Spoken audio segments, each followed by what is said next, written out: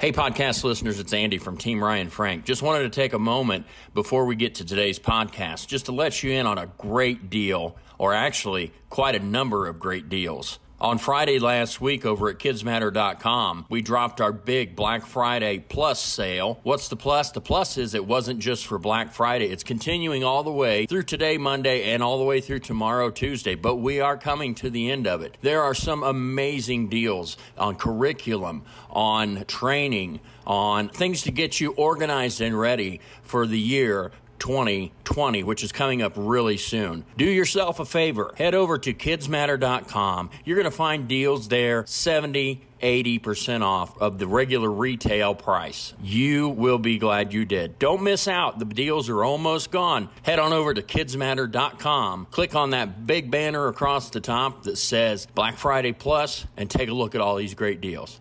Now, let's get to today's Ryan Frank podcast. Hello, and welcome to the Ryan Frank Podcast, helping you think, work, and create like never before. If you're going to think like a leader, you need to stretch yourselves. You need to stretch yourself. Leaders that think stretch themselves. Followers, listen, they're happy in their comfort zone. They're happy where they are. Don't mess with me. It's all good. But leaders think different. They think that if I'm going to be effective, I need to grow. And if I'm going to grow, I need to be stretched. Now that stretching will bring pain. If you will only lead to the threshold or level of your pain. And listen, pain is inevitable in leadership because you're working with people, especially in the ministry.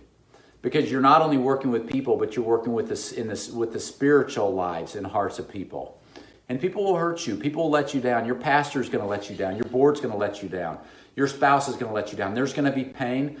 But here's the thing. If you're a leader and you want to begin to think like a leader, you are going to understand that pain is part of the process. And pain leads to progress. And so I need to embrace that pain. Do I welcome pain into my life? I don't wake up every morning hoping that I'm going to experience pain. But listen, I'm a leader, so I know something in the way I think, and that is that pain's going to come. And so I'm ready for it. And I deal with it like a leader. I deal with it biblically.